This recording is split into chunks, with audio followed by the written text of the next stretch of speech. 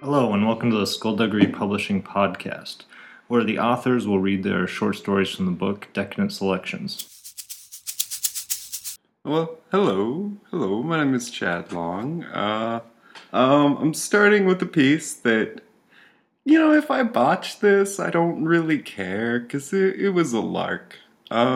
It's about Frank Sinatra, who I've always just found to be one elegant bastard. I don't have a whole lot of respect for him. He always seems sexist. And so I have ignored him, and I know next to nothing about the guy. And that's how this story happened, is that I don't know him. And there was a lot of freedom in that. So, this story is called Lies About Frank Sinatra.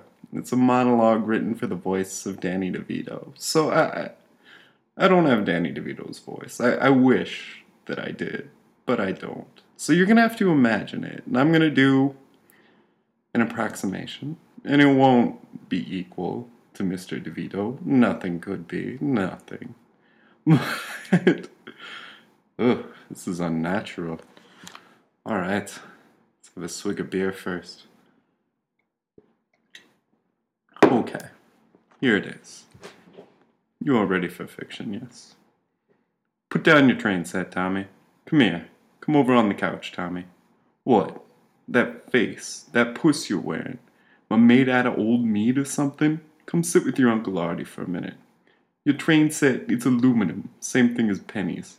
I've got a pocket full of aluminum. You don't see me down on the floor chewing like everything is free, now do you? Put down your aluminum, Tommy, and come and listen. Aluminum. Aluminium, as the Brits say. You know I've been through London? Yeah, all the time I've been there. You didn't know that? Ain't your daddy ever told you about your Uncle Art? I know I haven't been around. I know we ain't never seen each other before.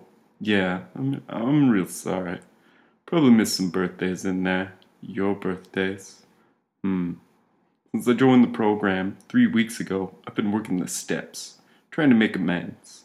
I owe you, Tommy. I've been a real bad uncle. Let's see here. $7 I've got for you. $7 and a bus pass. You come out, visit your Uncle Artie in Hoboken, you can ride anywhere you want to go until April. Then you'll have to pay $1.75 like everybody else. So yeah, I've been to London. You know where that is? If I gave you a map, you could show it to me? You have a globe? No, I don't want you to get it. But maybe just look at it later and see where your uncle goes on your birthdays. I've been everywhere. Yeah, I went everywhere. I used to play around with Frank Sinatra. You know who he was? Maybe heard some of his stuff? No, I didn't play on any of his records. But I did a Jerry Lewis telethon for some geezer disease with old blue eyes. So, you could say your Uncle Artie made it to the big time. Now, Frank, he was a dainty man. Real wild, too. First time I seen him, he's peeing on a mirror in a basement rehearsal space while yelling at the band. This was 1983 or thereabouts.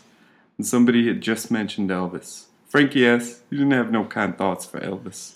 Said, that nobody's been dead for 15 years. We shall speak of him no more. That's the thing about Frank then. He didn't have all his gears swinging. I remember hearing in 74, 78 that Frank Sinatra had gone nutty eating carpet samples in Tucson. It was a big rumor. Everybody had heard that he had a real bad meeting with his accountant there in Tucson and went off and drank some shoe polish. Then ate the carpet and yelled at the sun till dusk. Figured he'd won, I guess. Anyway, like I said, Sinatra was wrung dry. His head was a glass of leftover bourbon with a bunch of sand on the bottom. You didn't want none of it. He could no longer keep track of who was alive and who was dead, and if dead, how long the poor schlub had been planted. One night he came up to me. It looked like he had just had his organs harvested. Gloomy would be a fancy way to say it. I asked him what kind of shit was going down. He says to me, looks me right smack in the face, I'm just a little wrecked up tonight. Dean Martin died 25 years ago on this very day. Now, Tommy, this is important. I knew Dean Martin was still alive and that my boss was nuts, but he was paying the bills at a big fucking house in Miami, so I looked at him and said, yeah, old Dean Martin, God rest his soul. You know what Dean said to me, laying in that hospital bed after the accident? Frank's eyes were watery like a broken fountain. He was choking up on real feeling here, you know. What could I do? I asked. Said he was queer. Ben queer. I never knew. He was always around girls, flirting, picking out nail polish for 'em. Yeah, he always shared a room with his guard on the road. But why not? It was the 60s. I hadn't even ordered for George Wallace to be killed yet. This is the thing about Sinatra. Any goddamn thing could be coming next out of that $5 million face, and some of it was probably true. Frank was always talking, always looking. He needed a lot, that man. Tommy! Tommy, would you sit still? You can play with your goddamn aluminum on the floor when your Uncle Art isn't here to entertain you. Sit down. Sinatra, what was I saying? Were you listening? All right, you can hold the train set. Frank, he couldn't remember his own songs no more. They all sounded the same, of course, so he just made do. This is all gonna be lopsided, Tommy. Like I said, your Uncle Art made some mistakes. Again and again, and then he had to find the program and do the steps. I don't remember it all too good. I have a problem when I drink. I drink too many juice boxes and have to spend the night in the bathroom. I just drink too much. I like the way drinking feels. Oh hell, look at your own fucking mother over there, sleep on the couch with a bottle between her knees. I used to do that. When Frank Sinatra did it, he didn't go to sleep. Your fucking father. Our dad was a drunk, so he married a drunk. Bad plan, you know. Nothing but disaster, in my opinion. Yeah, but I guess she had you. I just mean, to marry a drunk after what? Well, just saying. I found the program, got myself fixed up.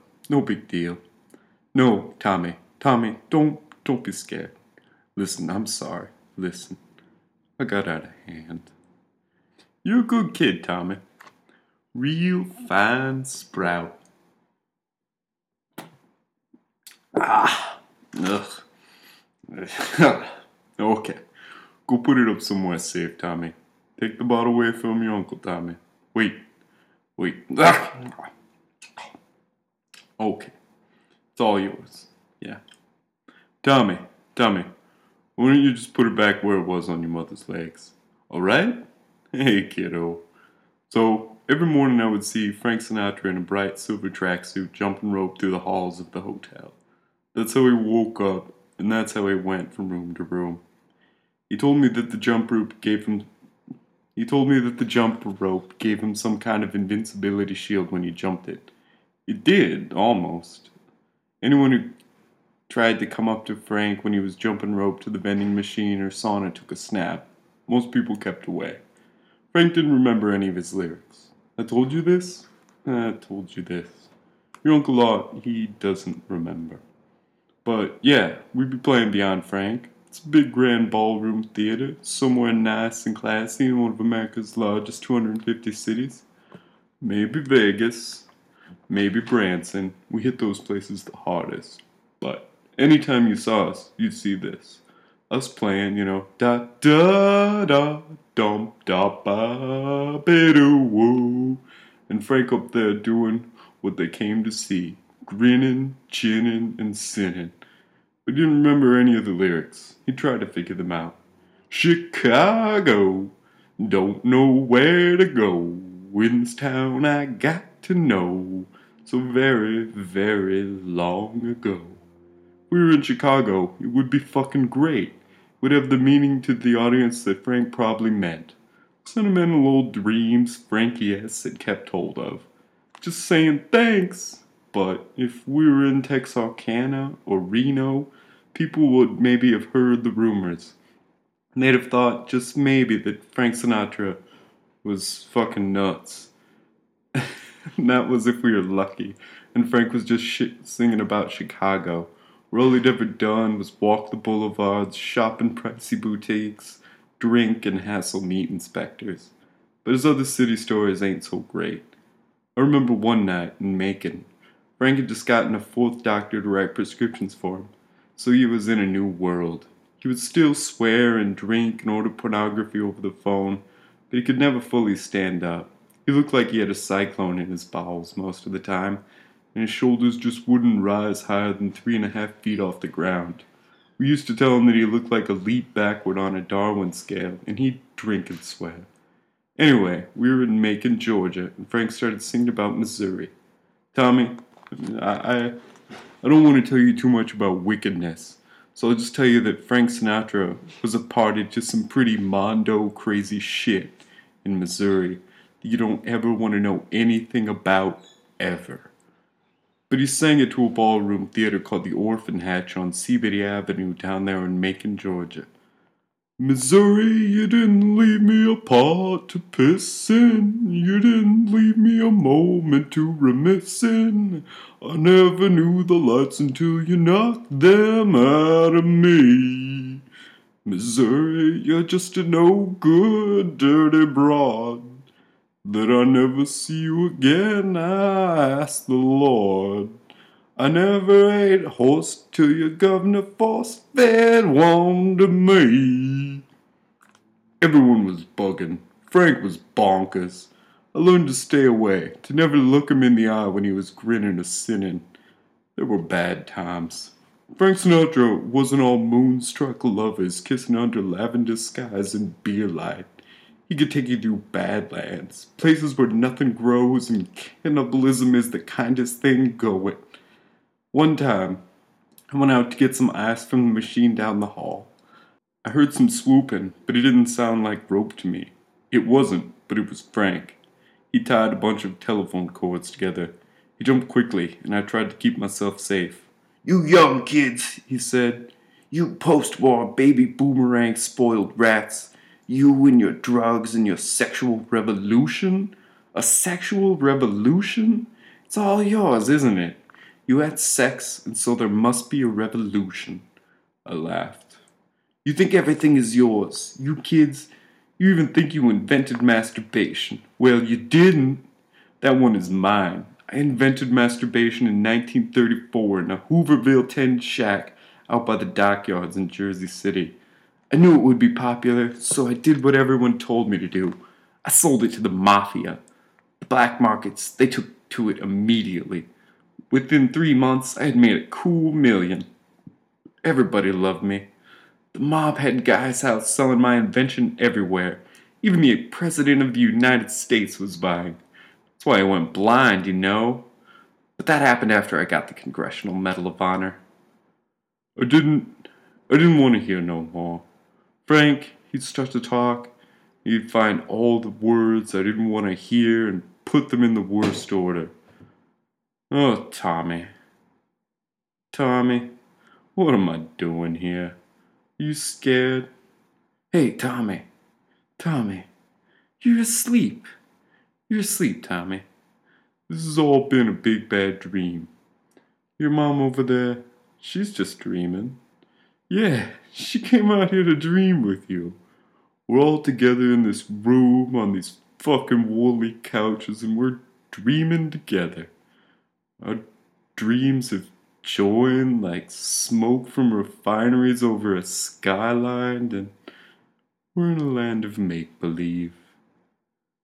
Why is your mommy sleeping in a dream? Listen, Tommy, your mommy fell out of this dream for a minute. Why? Well, you know what dreams are like. Slippery.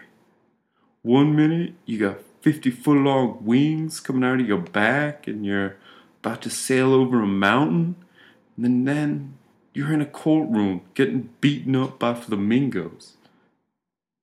Why? Dreams are like your brain being put back in its case, and then the case is put in storage under the bus, and the bus drives on down the road to Mexico City like I used to do. I'm talking about the bus I was on with Frank Sinatra here, and yeah, the bus shakes down gravel roads in Mexico. This is real life. And the instrument in its case, which is your brain, remember? It plays some notes in the banging that aren't part of any Frank Sinatra song and are just being played by gravity. That's dreams. What? Tommy, quiet now. An adult is speaking. What? A story about a boy named Tommy that fights bad guys. What? You want me to tell you a story about that? How the fuck would I know anything about that? Listen, I'd have come back for a lot more birthdays if I knew anything about that. Huh? What? Tommy, how about I tell you about a bad guy named Frank Sinatra, huh? How's that sound? What? Tommy, I ain't gonna talk to you about that. I'm just not going to. Hey, Tommy? Tommy, why don't you just play with your train set? You remember your Uncle Art now, but not this dream you had here with your Uncle Art. This dream was really silly. Let's don't remember. Like your Uncle Art don't remember. Yeah. Good night, pal. Happy birthday. What a tremendous story. Good job.